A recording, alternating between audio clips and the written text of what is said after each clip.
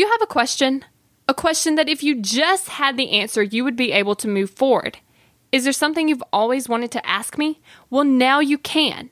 All you have to do is find my Instagram account, Success by Kayla, and send me a direct message with your question. I'm learning how to be successful, you're learning how to be successful, so let's take the daily steps towards success together. Now, as you know, I was having a little bit of trouble of taking a day off because my work schedule just wasn't really working out. But I figured out what I'm going to do now. So basically, Sunday, Monday, Tuesday, I'm going to work at my job. Wednesday is just a full business day.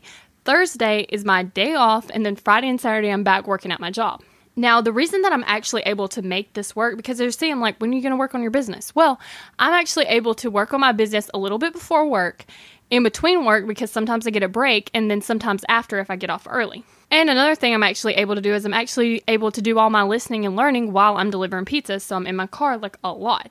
So I've actually found that I'm able to get a lot done by doing it this way, because as you know, there's a law that says things expand to the time that you allow them. So when I have less time, you know what? I do things faster, I get things done, and I'm more focused. And it's actually working out really well. I did it this week, and it's actually working out really well. So I'm actually able to maximize the time I have before work, during work because I listen to things, on my break because I work on my business, and after work because I work on my business until my bedtime, if I have time.